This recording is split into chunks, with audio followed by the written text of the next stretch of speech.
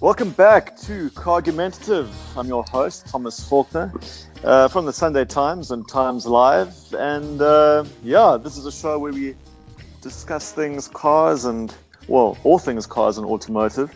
And I'm joined by my fellow co-hosts, Brenwan Naidu from Sowetan Drive and Sunday Times Motoring, and of course, Dennis Dropper from BD Motor News. Gentlemen, how are you doing? Brenwan? Thomas, Dennis, I'm well, thanks. And as always, lovely to be in the virtual studio with you, gentlemen. It is indeed. Dennis, how are things on your side? Yeah, all good my side. Thank you, Thomas. Nice to be behind the virtual wheel, as Brenwan said. So we're raring to go for another week of Cargumentative. Exactly we are. And, it's that time of the show where we discuss what's been happening in the car world. And, Dennis, let's stick with you. What's been pinging on your radar? Let's start off with something that gives us a good sense of home pride, because our very own Gordon Murray, who was born in Durban and who has penned many an exciting supercar in his past, including the McLaren F1 of the 1990s, this week finally launched his T50 supercar. And he's wanted to make it a successor, a spiritual successor to the iconic McLaren F1. And so he's not going to chase Bugatti type of engine output. What he's done is he's adopted more of a Lotus-like approach of power to weight. So the vehicle weighs just under 1,000 kilograms, which is very, very light in supercar terms. It's about 30% lighter than your average supercar. And then he's also given that a 485 kilowatt engine. But the 485 kilowatts isn't as important as the fact that this engine revs to 12,100 RPM, which is essentially double what your average runabout revs to. So it's a normally aspirated V12, 3.9 litre Cosworth, and he's tried to make this car all about the emotion and sensation and just a thrilling drive. So he hasn't even quoted 0 to 100 figures or top speed figure. For him, it's all about the purity of driving a supercar. So it's rear-wheel drive. It's got double wishbone front and rear suspension, manual gearbox, and I think that'll really appeal to the purist in you, Thomas. Yeah, Dennis, it absolutely does. I mean, it's sure. I watched a whole lengthy video on it on YouTube last night, and Gordon Murray was interviewed and quizzed about the car. And it's just really cool how he's kind of gone almost back to basics, He shunned forced induction, which I really like. I'm not a massive fan of turbochargers. And he's got this amazingly lightweight and focused car that's also usable. I mean, he kind of explained that a car needs to be driven and can be driven on a day-to-day basis. And that's what he's done with the T50. I mean, it can seat 3 people. It's got some luggage space. It's got air conditioning that works. It's got an infotainment system. It has enough ride height to not scrape and bump over speed bumps and stuff like that. So not only is it incredibly fast and very focused, it's also a very livable car. And I kind of like the fact that that they haven't quoted, performance figures like 0 to 100 and maximum speed, because, at the end of the day, it doesn't really matter to Gordon Murray. He just wants the car to be about the whole driving experience and what it feels like to drive. And it was quite interesting in the interview I listened to last night. He said that in the F1, the fastest he ever went in one was about 225 k's an hour. So it's not all about raw figures, which is what appeals to me. Brenwan, you said you were reading up on this car this morning. What stands out from your perspective? Yeah, well, I think, the amount of goodwill and excitement surrounding this car by the petrolhead fraternity is fantastic, really. And I like how authentic it is to the original F1 concept, right down to that 3-seater configuration. And I stand to be corrected, but I read that the engine block itself of that car weighs something over, I think just slightly over 140 kilograms or something. So yeah, definitely in keeping with that whole Colin Chapman approach of adding lightness. It would be fantastic to get a turn in this creation of Gordon Murray. But yeah, I don't know if it'll happen, but good to dream, I suppose. It absolutely is. Look, I mean, they're only building 125 examples, of which 100 are going to be road cars. The remaining 25 are going to be used for certain racing exploits. And I mean, the price is just, next level. You've got to be a member of the Illuminati to be able to afford one of these things. It's apparently £2.36 million before taxes. So work that out into rands, and it's just over 53 million rand. So yeah, I doubt any of us are going to be invited to drive one anytime soon. Yeah, probably not. It's a special price for a special car. Exactly. So yeah, that's been really cool to see. What else has been happening, guys? Brenwyn, anything in your corner that's sparked interest? Yes, well, something a little more down to earth is the Renault Sandero, which, I think we can all agree that it's a competent offering if you're shopping in the budget B segment aisle. And in Stepway, guys, particularly, the package becomes a lot more compelling to buyers with its outdoors venturous pretenses. And this week, the brand launched the 2020 Tech Road version with enhanced specification, and that includes two-tone alloys, bespoke decals and badges, and a revised upholstery design. Really minor, but the big trump card of the Sandero has always been a generous standard specification. And with the Tech Road, you get navigation, cruise control, Apple CarPlay, Android Auto functionality with that infotainment system, and a reverse camera. It costs 243,900 rand, which is the same as the Stepway Plus. And further down the line, I'll be doing a comparative with this car and recently launched Auto Freestyle. So have a look out for that. Yeah, no, I'll definitely do that. I mean, I kind of enjoy these cars, these sort of slightly more rugged versions of everyday hatchbacks, and always been a fan of the Stepway. It's a good little car. I don't know what you think about it, Dennis. The Sandero Stepway I found quite a vibey little city runabout. It doesn't fall into that sort of run-of-the-mill generic mold. It's got some reasonably attractive styling that'll attract younger buyers. So I think people who are starting out on their automotive journey could do a lot worse. Yeah, I tend to agree. Nice car to drive for what it is. Good little engine. I like that turbocharged motor inside the Stepway, especially up here. And yeah, for a first-time car, or if you're downscaling, really makes a lot of sense. Just thinking what else has been happening, guys. Motorsport, Marquez. We all know he broke his arm 2 weeks ago and then underwent surgery, then tried to make a comeback the week after, which didn't go too well. He's now had surgery for a second time to replace a damaged plate inside his arm, and he's out for this week's MotoGP. So, yeah, I don't know what's going to happen there. Dennis, do you think he's going to miss out on more races this season, or do you think he'll bounce back? Well, let's try not to use the term bounce too much, because unfortunately it's a bounce with a gravel trap that caused him to break his arm. But we know Marquez is a riding genius. So you know that when he does get back on that bike, he's going to be right at the sharp end of the grid. So it is a shortened season because of the COVID-19 pandemic. But I think he'll be back probably after, not this race, but the next one. And he's going to be right in contention again. But now that he's out this weekend, maybe it'll give our own homeboy, Brad Binder, a bit of a chance to grab some points. Unfortunately, he's been doing his fair share of bouncing through gravel traps in his debut season of MotoGP. So hopefully this weekend he can get it together. His lap times certainly have been impressive. He just needs to stay on the black stuff for the duration of the race.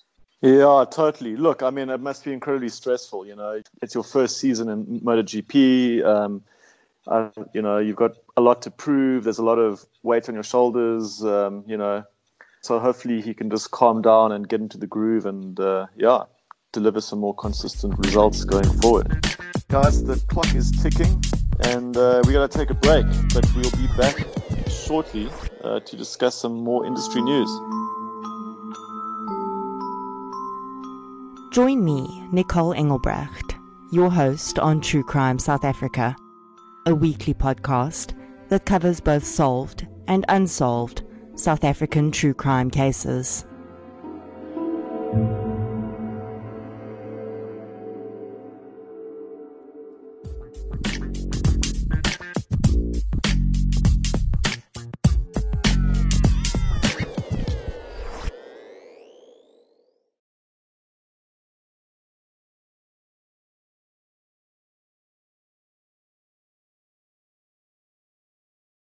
Welcome back to Cargumentative.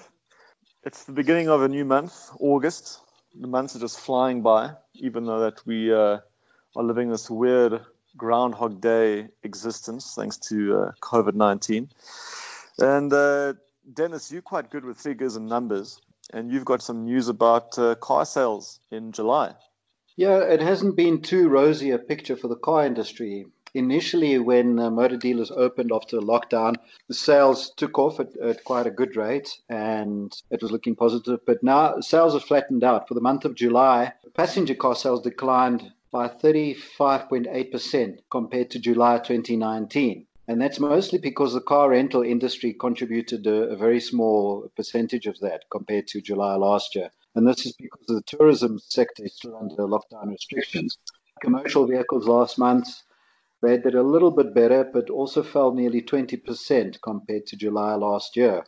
So the sales figures are down about 30%, and this is what all the industry experts are predicting that is going to prevail for the remainder of the year. The one thing that consumers have going for them is that interest rates have dropped. So at least cars from that point of view are a little bit more affordable, even though prices have gone up. But at the moment, I think people are thinking of more important things than buying new cars. Yeah, totally. I think coming out of the initial lockdown period, people were a lot more confident. They thought, okay, well, this is, it's ending. Let's get back on the new car train and maybe buy that car I've had my eye on for, and it's proving to be tough out there. People are still under salary cuts. Staff are being furloughed. So, as you say, a new car isn't really on the top of the priority list at the moment. Is there any word of what's been happening on the second-hand side of things? Second-hand cars are doing fairly well. The ratio of used to new vehicle sales is now 2.3 to 1. So that means for every new car that is sold, 2.3 used vehicles are sold. Obviously, there's a shift in the market to cheaper cars. And this is partly because new vehicle prices have risen about 6.5% in the second quarter of the year. And that's the first above inflationary increase since 2017. And it's also a sharp spike over the 3.1% increase in the second quarter of last year. So that has led to a consumer trend to buy cheaper cars. That is partly being cushioned by the interest rate being lower. But I think, as you said, the salary cuts and retrenchments, etc., are really putting people under pressure. And Dennis, what about the increase in vehicle prices? What can you tell us about that? Second quarter of this year, the price hikes were 6.5%. That's for new vehicles. And that's partly why more people are looking at used vehicles at the moment. Some manufacturers and importers are predicting double-digit inflationary increases for new cars in the coming months. So that's quite scary.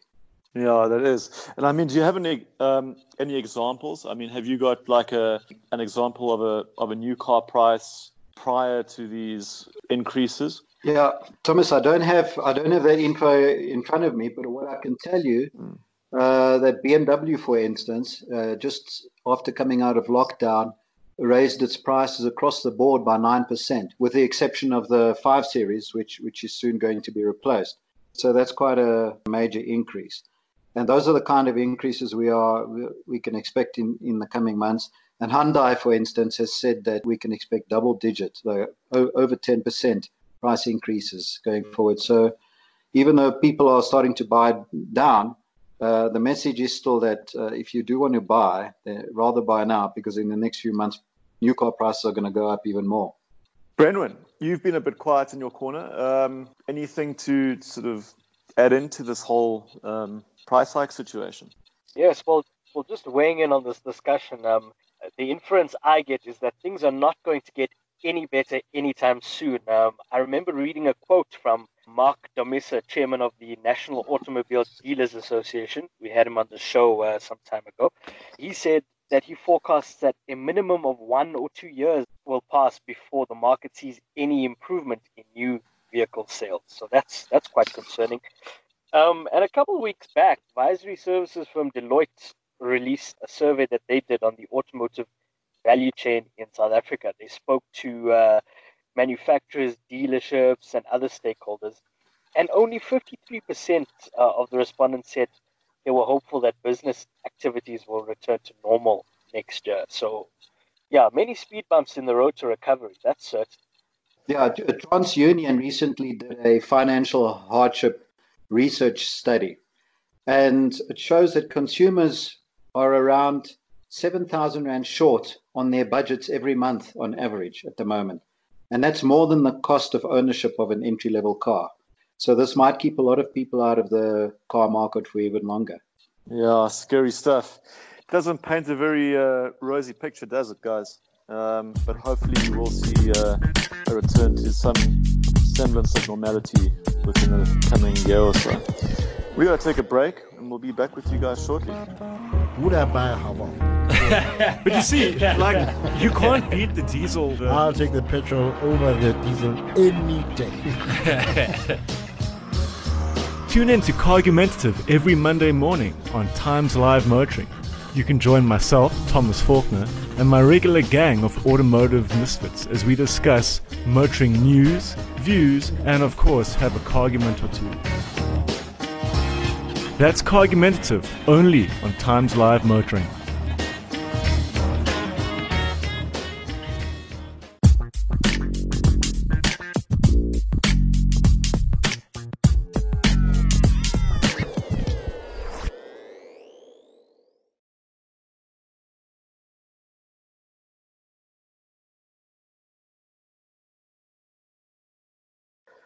Welcome back to Cargumentative. It's that time of the show where we discuss with you all what we've been driving and cars we're looking forward to getting behind the wheel of. And let's start off with Brenwyn. What's been in your garage? Yes, well, I want to talk today about sleepers. And as our audience undoubtedly knows, a sleeper is basically a car with a modest outward appearance that packs impressive performance. And the Audi A6 lineage represents the idea quite well. It's a conservative sedan with serious heat under the hood. I mean, you guys can remember when they put a Lamborghini V10 in the third generation car. And I recently had a turn in the 2020 version and learned that it lives up to that quick yet inconspicuous ethos of its forebears. Power comes from 2.9 liter twin turbocharged V6 engine.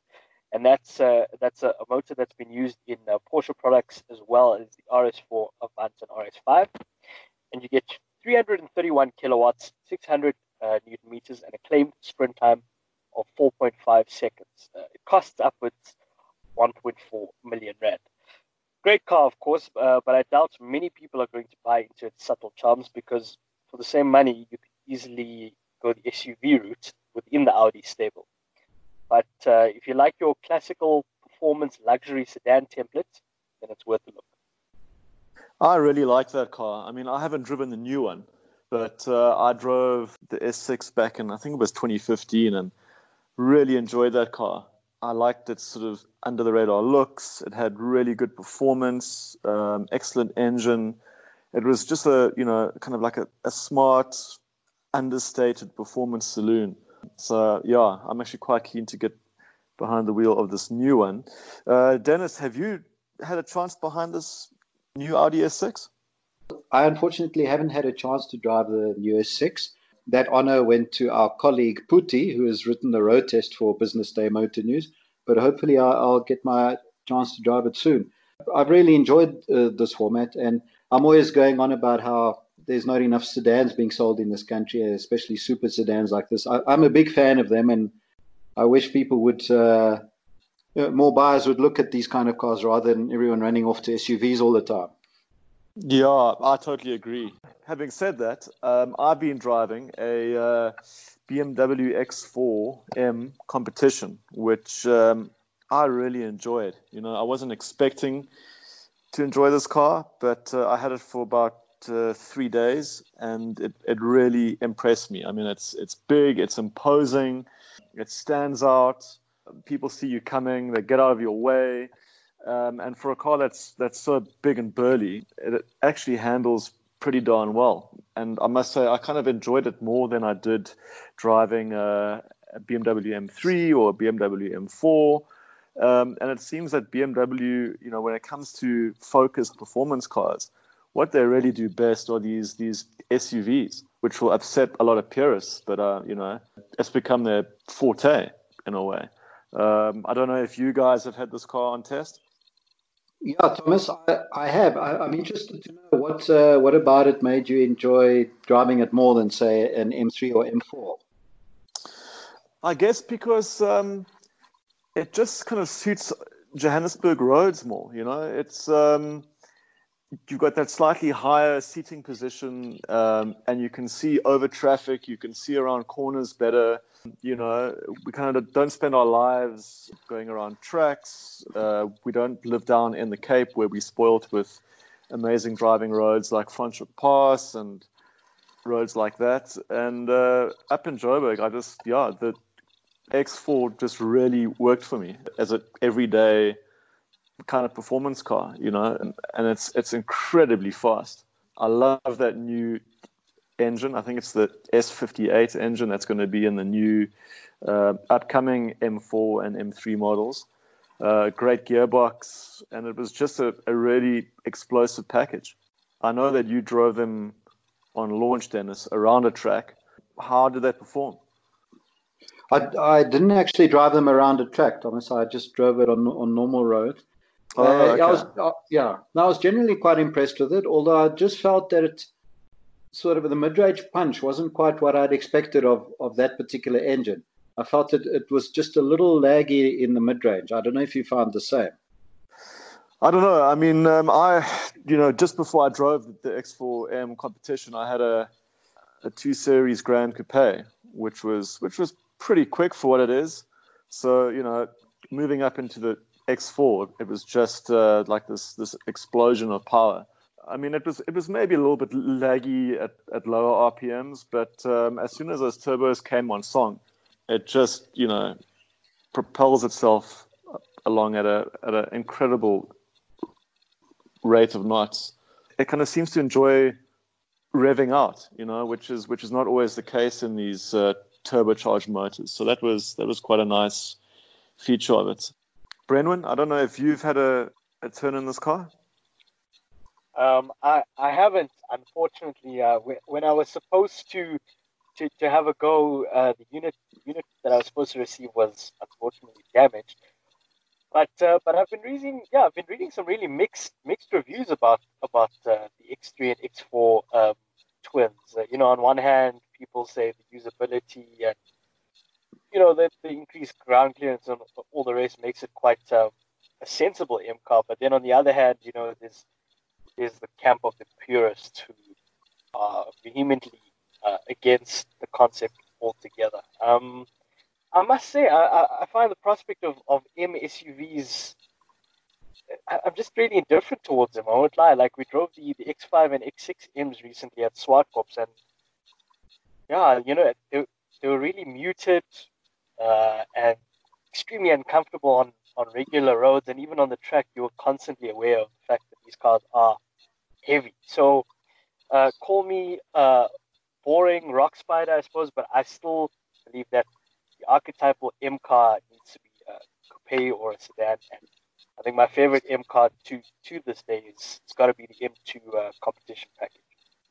Yeah, look, I mean, I haven't driven the M2 competition. I've driven the standard M2 when it first came out, and to me, that was the best M car BMW, managed to cobble together since the I think, like the E92 M3. And since then, they've just kind of lost a lot of the focus, and I mean, in my mind, they're no longer making the ultimate driving machines. I didn't enjoy the M4, I didn't enjoy the M3. M2 was a redeemer, and, I didn't like the M6. So M2 aside, I mean, I've always kind of been impressed by how they make these big, powerful SUVs. I like the X5M as well. I wouldn't necessarily buy these cars. I wouldn't want to have them in my garage, but I think BMW do them well, and there's definitely a market out there for them. And it's no surprise to see them sell in the quantities that they do. Here and in overseas markets. Dennis, I know you're getting a chance to drive the BMW M8. Yes, Thomas, I'm now that you're on the subject of various M-badged BMW models, I'm going to be taking delivery of an M8 competition tomorrow, all 460 kilowatts of it. I'm going to be taking it to Geratech and strapping on a V-Box and seeing if we can extract the 3.2 second 0 to 100 time that the factory claims. And we're also going to take it around the handling circuit to see how this car handles, because unlike the nip and tuck agility of the M2 that we've just been discussing, this is a much larger, heavier car. So it'll be interesting to see how it does in the twisty confines of a handling circuit. Yeah, I'm quite keen to hear what you have to say about that. I mean, it is a monstrous car. Again, I haven't actually driven an 8 Series. I've walked around one. It's quite a hefty piece of kit, that. So it'll be quite interesting to hear how they've managed to make this thing more focused. So, yeah. When's that article coming out, Dennis? Is it going to come out next week? That'll most likely be next week's Motor News, yes. Cool. I know this is a completely subjective issue, but I'm a big fan of the 8 Series styling. I know that it's been a bit of a subject of debate, but I think they've just got the proportions right and the silhouette, and it just looks grand. It just looks like a sense of occasion. I don't know what you guys think about it. I agree. It's a good-looking car. I think it's probably the best-looking modern BMW available in the lineup. If you park it next to the new 4 Series, especially, it just, it really pops. Brenwyn, I don't know, what your thoughts are. Yeah, no, look, the new 8 Series is definitely a car with heaps of presence, and I think it's really translated well into 4-door format as well, because I know Dennis had the Grand Coupe recently, and I also had a few days in that car, and in that spec, that the test unit was beautiful blue paint. The alloys had a slight shine to them, more of a chrome finish, and it just really looked regal. Nice, so I like that word. Regal. The Regal Beagle. And Brenwyn, staying with you, anything cool coming in that you're going to be test driving? Well, on the test front, nothing really remarkable on the horizon. Let me rather say I've actually got a string of relevant cars coming up. Cars that most South Africans, like all of us, will be able to afford. Sensible hatchbacks. I'm really looking forward to the Suzuki Ignis that I'll be getting soon. Ford Vigo Freestyle, as I mentioned earlier. I've got a Mazda 2 coming in next week. So I think it's about time, because I've been having maybe an overly excessive high-end run recently with the Porsche Cayman, Mustang Bullet, and that Audi S6. So yeah, time to do my job properly. Exactly. Drive real cars for real people. Yeah. Nice one. Well, guys, we've run out of time.